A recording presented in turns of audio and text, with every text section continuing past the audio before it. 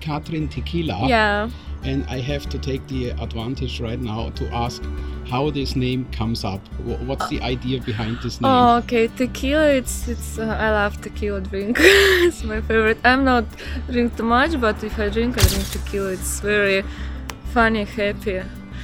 And Catherine, it's because I'm my lovely animal. It's cat, and I think I'm little cat. It's my Catherine. Cat. Yeah, I'm always going home in cat's ears.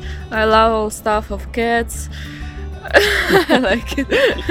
Catherine Tequila. Okay. And it's first TK. It's like my real name, TK too. Okay. In the real life, are you a cat? Yeah, Yeah. yeah, Mel.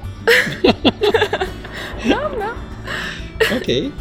Tell us a little bit about you, how old you are, where you come from, what you love to do in life.